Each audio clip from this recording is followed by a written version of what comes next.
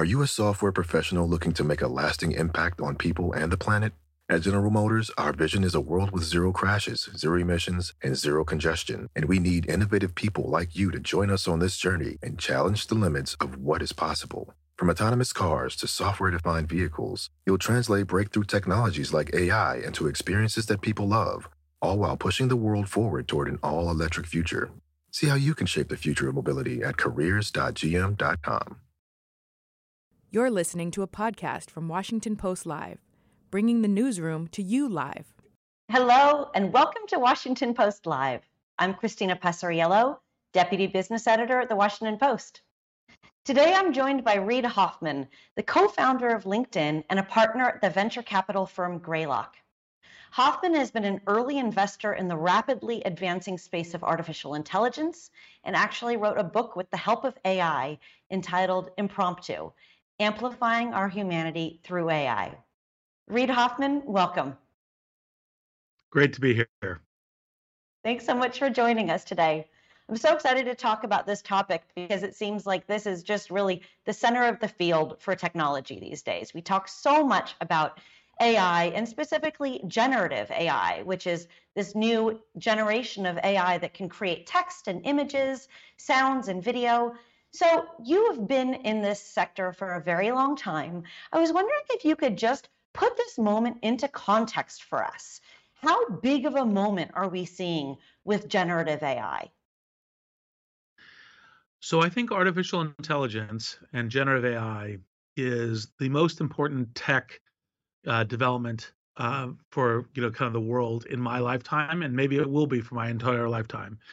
It's because it builds upon the internet, it builds upon mobile, it builds upon cloud, and it's the crescendo of all of these things. I mean, there's almost this sense in which AI is the realization of the dream and the benefit of the transistor. And Steve Jobs called computers the bicycle of the mind. I actually think that AI now may be the steam engine of the mind, and as artificial intelligence is actually, in fact, amplification intelligence.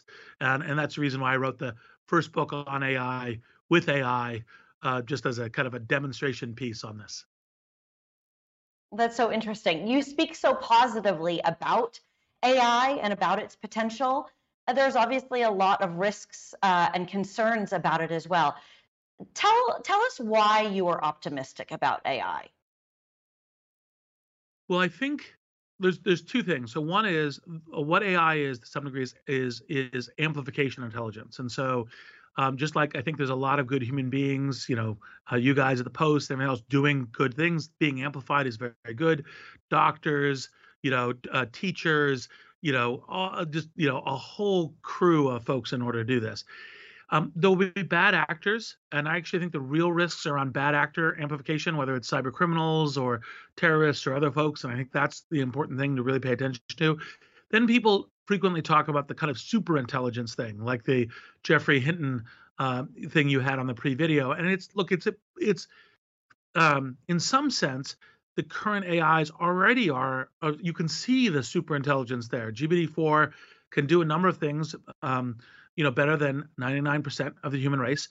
And yet it's still there, and it's still an amplification, and it still makes us better across a number of things. And that's the reason why I'm positive and think the superintelligence discussion diverts us from where we really should be paying attention to what the possible risks are, which is the AI in the hands of essentially bad actors. And because it's kind of what we do as a society and good actors and bad actors. And of course, there's bad actors, but we have had centuries of technological advancement, and technology always, puts tools in the hands of good and bad actors. And, I have the optimism that as the course of our civilization over the centuries of learning and being better and, kind of figuring this stuff out. And obviously, currently we're in a more of a turmoil moment. And so people go, oh, I'm not feeling so great about the future at the moment. But it's like, well, actually, I'd much rather live now than 100 years ago. And anyone who knows about it knows that's the case. So that's the future that I'm trying to make sure the discourse brings us into, and part of the reason why I beat the drum so firmly in the positive camp. It's not that I'm risk unaware, and I think we need to navigate them, but oh my gosh, every month we delay, an AI tutor and doctor in, for everyone who has a smartphone or has a friend who has a smartphone, just think about the human suffering that's caused by that delay. And that's super important. That's really interesting. I mean, it really goes back to the issue of the trust in our technology. And as you pointed out, good actors have access to this technology now, as well as bad actors. And that is, in large part because there has been such a race between companies to, get these products out into the public just in the last 6 months. It's really remarkable how quickly it has changed. That, that whole process, the race which really started with OpenAI's ChatGPT, being released to the public about 6 months ago, has just massively disrupted big tech in such a short time period. OpenAI, of course, which is a very small company, has cut a massive deal with Microsoft, and Google suddenly appears behind in AI. I'll remind people that you were on the board of OpenAI, and Microsoft owns LinkedIn. What do you make of these quickly shifting powers suddenly in this industry? And also, just for the audience, I'm also on the board of Microsoft. So, just to make sure that, you understand where I'm speaking from. Look, I think, one of the things that Satya Nadella and the whole crew at Microsoft is showing that that the old Steve Jobs thing, which is no company can't be massively amplified and reinvented by kind of a new product. And what the whole crew there has done by recognizing and supporting the OpenAI mission, but also then building the commercial products. And these products are just, like transforming every professional activity. You process information and you do something. Doctor, journalist, educator, lawyer, engineer, graphic designer, etc., will have a co-pilot, a personal AI within 2 to 5 years that will be amplifying of their abilities. And Microsoft saw this technology, jumped on it, and started moving hard towards it. Whereas Google was kind of sitting, happy on its search, kind of dominant position, raking in the money, and was going, we're not going to do this. And they'll say, well, it's safety. There's nothing unsafe about Bing Chat. There's nothing unsafe about, kind of ChatGPT. Certainly no more unsafe than Google. He said, well, I can convince it to give me a recipe for napalm. You can find that on Google. And so the question is to say, how do we bring these into people's lives where you can go to, I just released this product Pi, I co-founded Inflection, and you can go to it and you can say, hey, my coffee maker is broken. How do I fix it? And it can help you. Or you could say, I had a really stressful conversation with the Washington Post on Live. It's not stressful. And it'll say, oh, well, how can I help you with this? And that kind of thing, that human amplification is so important in this. And that's part of what I think we're seeing. And I think Satya and the Microsoft crew have just done a stunning job of seeing the future and starting to row towards it with vigor and diligence. That's really interesting. Definitely interesting to see Clippy, the Clippy company, be so much at the cutting edge these days of AI. You mentioned your own startup, Pi, there. So this is part of your startup called Inflection AI, with the new chatbot named Pi. Tell us why you founded this company and tell us about Pi. So one of the things that when Mustafa Suleiman and I were talking about this, and I was going to okay, I'm going to lead this round for Greylock, and I think we have this great opportunity of creating a chatbot that's an amplification for you for your life, not just obviously the amplification of what you do in your work, that too, but it's kind of like how you navigate life. And think about the movie Her, but instead of being trained to direct your attention to it, away from your friends, it's trained to say, hey, what's going on with your life? How's your conversation with your friends? What's going on with you and your coworkers and so forth? Kind of you out in the world, and to be there as an assistant to you. And it's trained to ask you questions. So you go to ChatGPT, you might say, hey, how do I console a friend who's lost a treasured pet through illness or something? And it might say, oh, here's 7 things. And Pi would say, oh, you know your friend really well. What would help you be a present for your friend? What would most count? Would it be like going out for coffee, or bringing over a present, or helping them with something? Your friend asked, what do you think your friend would want? And so it'd be conversational, and that's part of that assistant, that human amplification through your life. And obviously, who doesn't like Pi, and personal intelligence, personal AI? That's the future that we saw, that we've been building towards. Oh, that's interesting. So much of what we hear about the rollout of AI is sort of directed at the workplace as opposed to the personal use of AI. What kinds of opportunities do you think that people should be aware of in terms of how AI might change just their personal lives? So, today, because of the way search works, there's a lot of things that people basically don't search on. So, because you have to kind of sort through all of this information, and so, it can range anything from, Friday night's coming up, I'm bored, what should I do? To, hey, I'm having a couple friends over. What might be something interesting to make for dinner? Or I have these 15 ingredients in my fridge. What can I make that's healthy? Like it's all of these things that's kind of in the fabric of your life, where it can be an amplifying assistant. And obviously, some of the things that most matter to us as people, as other people. So it's kind of the question of, I'm like I use the condolences for the loss of a kind of a pet family member as an example, and obviously there's a whole range of this. People are obviously talking a lot about mental health issues now, and these can be helpful, because it can be the, like, how do I help you find your own joy in your life and be trained that way? That's part of the thing of being trained to be helpful in you and your life. Not necessarily, like, part of the reason why on Pi we've kind of thought more subscription model than advertising model is because it's not supposed to be long interactions. They're supposed to be helpful interactions. Just like LinkedIn. Time saving, not time wasting, as a way of doing this. And I think that's it's a whole range, and people should start experimenting and doing it.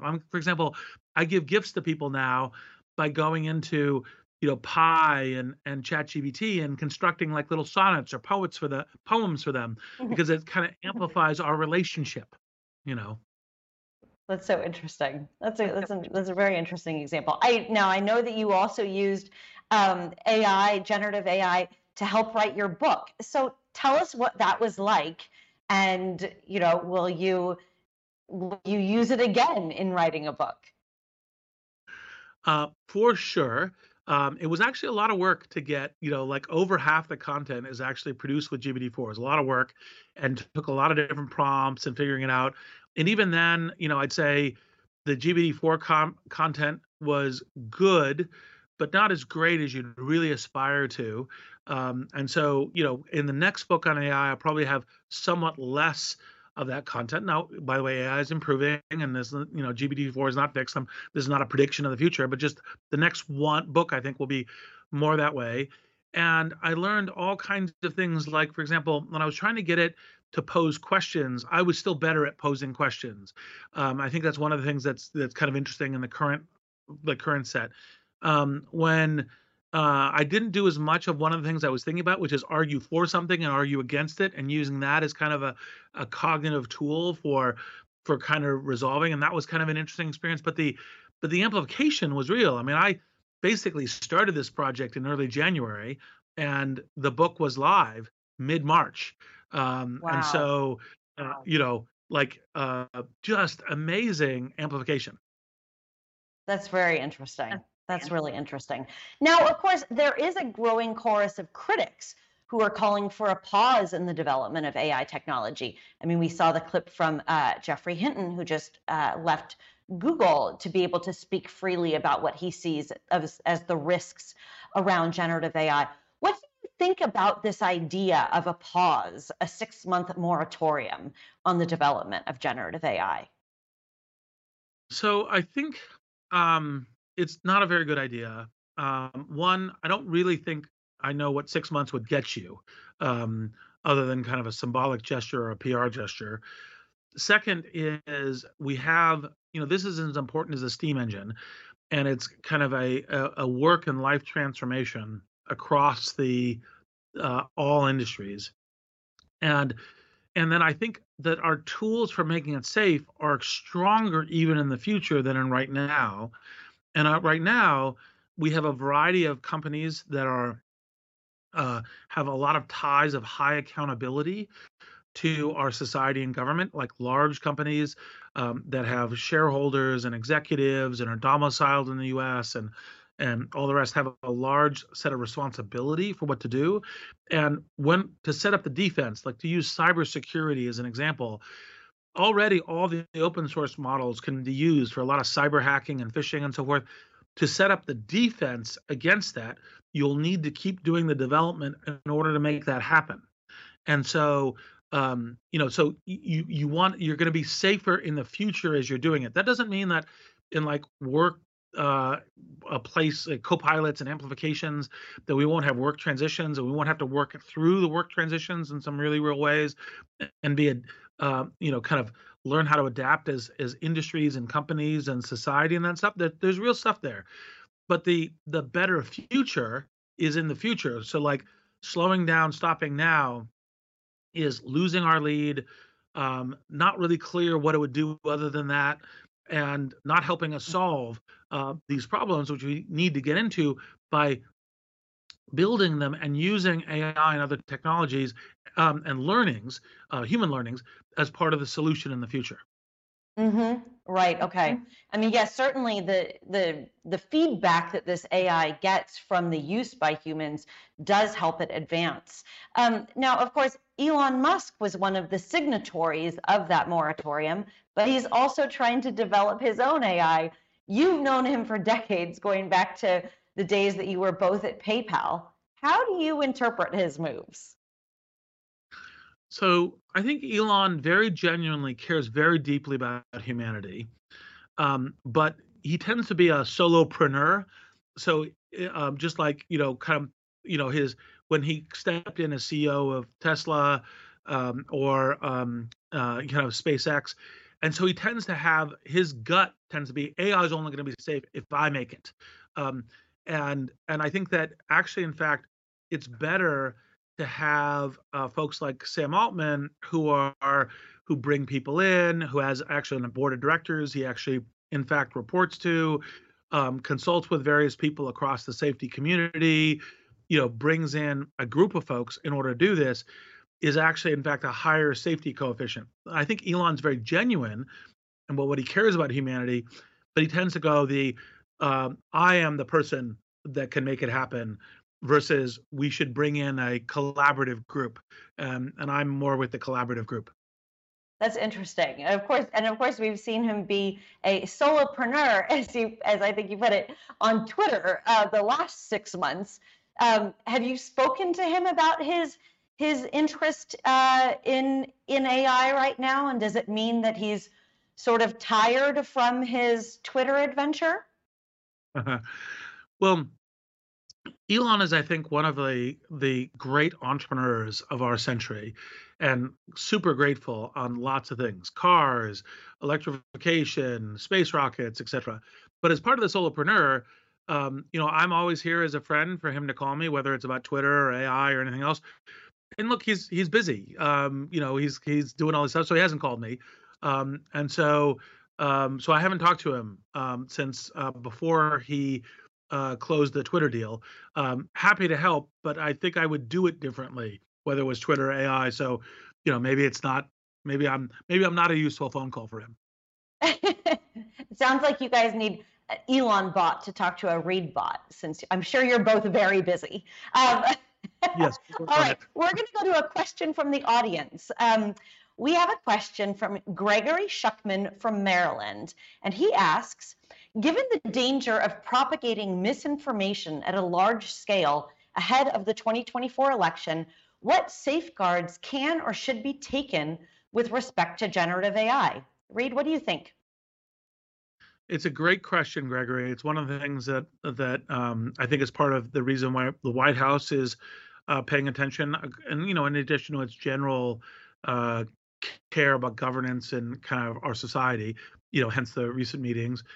I think the kinds of things we need to do is we need to say, well, we need to actually have a higher level of kind of validation of who the information's from. Is it from someone who is, for example, in the US case, a US citizen? Is this actually, in fact, their content that they're generating as a human being?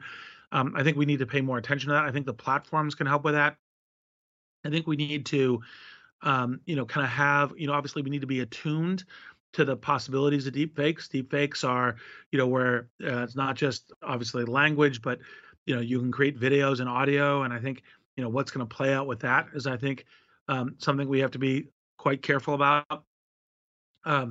Now, all of this, I think we're going to run the experiment a little, unfortunately, just because we have difficulties as a society agreeing on what civil discourse looks like and what's an appropriate thing to do.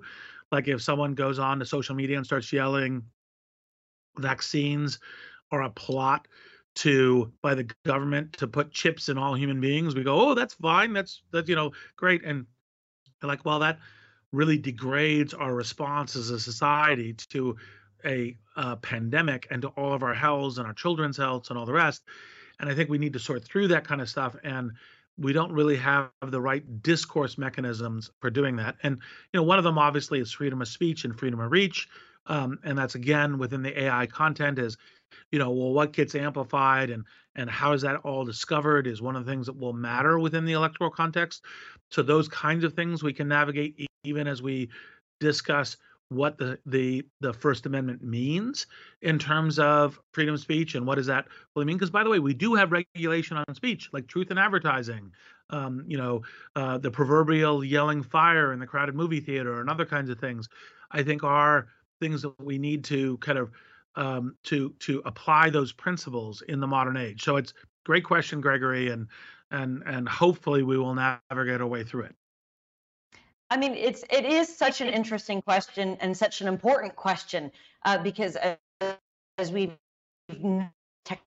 developing so quickly, you point to social media and the kinds of content moderation, and yet we see that there are that is very much an imperfect situation still, so many years after social media has been very much a part of our society, even with the shootings in Texas over the weekend, that kind of content surfacing on social media and there being debate about that.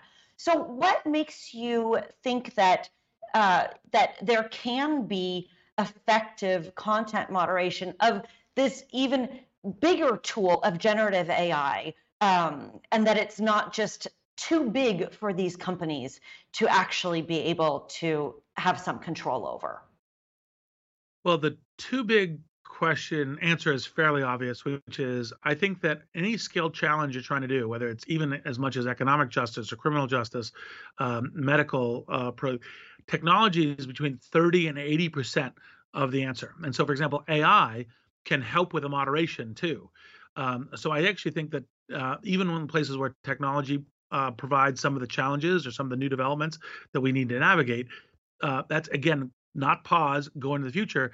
Technology can be part of the solution in order to do this. And so, obviously, watching for generated AI that's trying to be politically deceptive, manipulative, et cetera. Like for example, the Russians like to create discord within our society. That's just a better universe for them. And the fact that we have people who don't call them out on that within our media ecosystem is enormously destructive and frankly, I think anti-patriotic because, let's not have their interference in the discourse. And I think technology can be a solution. And part of the bigness that you're referring to, well, technology is part of the answer. I mean, it's a fascinating question, and yes, definitely seems like technology can be part of the answer. We also see that, for instance, when we're thinking about foreign disruptive propaganda, that China is an increasing force, and of course has a very robust generative AI industry as well. How are you thinking about the role that China is playing in disinformation, especially ahead of 2024? Well, so far we've seen the Russians a lot more active than the Chinese. 2016, 2020. A little bit of China culturally tends to feel that in a stable, connected world order, they'll do well. So they tend to not like to destabilize, unlike the Russians. Um, I'm quite certain that as we get to higher and higher levels of conflict, that question will get revisited. But I think that one of the reasons why I tend to speak about like we should compete very strongly with China, but staying connected is good, is because the kind of a connected global order is one of the things that is generally helpful, and the Chinese are generally more on the side of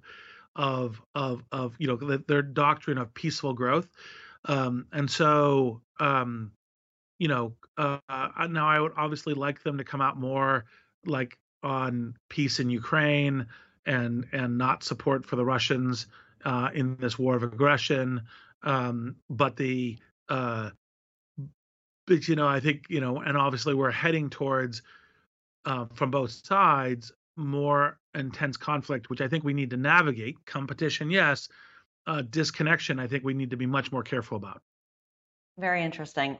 We've meandered from generative AI to politics, so I have to ask you about the news today, which is that a verdict was just reached in the E. Jean Carroll lawsuit against Donald Trump. Trump was found liable for battery and disinformation, and this is a lawsuit that you helped finance. You helped finance Jean Carroll's lawsuit. Tell us a little bit about why you did that, and what do you make of this verdict now? So, it is a standard practice. It happens a lot where there's outside funding of lawsuits. We didn't encourage the lawsuit to happen. We only got on board after she'd already filed it and was down the road. So you're not trying to create something that isn't substantive, real, that a person isn't really doing. My team looked at it and thought that it was that her voice should be heard, that because she was challenging someone who's so much more wealthy and powerful, it shouldn't be squashed. And that, providing that voice for, people who are otherwise would be ground down by the system or the powerful is, I think, a good thing. Obviously, especially in the case of women, and obviously, especially in the case of sexual and other, kind of torture and attack and so providing that support was something that I felt very happy to do. The press kind of made a big deal out of a secret. It's like, look, actually, in fact, most philanthropy in the world and most philanthropy I do, I don't like publish list of it. I just do it. And I think the speaking truth to power and having a woman have her voice, having a chance to be heard and not squashed through the legal courts because she didn't have the money to fully pursue it, I thought was a good thing for society, not just for her. And obviously, the point is that courts should go through their process, and the fact that the court found President Trump guilty doesn't surprise me. And I think that one of the things we stand for as Americans is a rule of law and a good judiciary process. And I think, I think it's a good showing about who Trump really is as a person, and what kinds of things he's done. And I think that's a good working of the American legal system, which is one of the things I think we're proud about in the world. Well, Reid, that's going to have to be where we leave it. It's such a timely place to close, because we are out of time. Thank you so much for joining us here on Washington Post Live, Reid. Thank you as well. Thanks for listening. For more information on our upcoming programs, go to WashingtonPostLive.com. Caesars Sportsbook is the only sportsbook app with Caesars Rewards. That means win or lose, every bet brings you closer to the types of perks only Caesars can offer, like hotel stays at over 50 iconic destinations, bonus bets, daily profit boosts, tickets to the game, dining, and so much more. Whether you're a new or existing customer, Caesars Sportsbook is always rewarding. Must be 21. Gambling problem? Call 1-800-GAMBLER. Caesars Sportsbook. Don't just spectate, participate.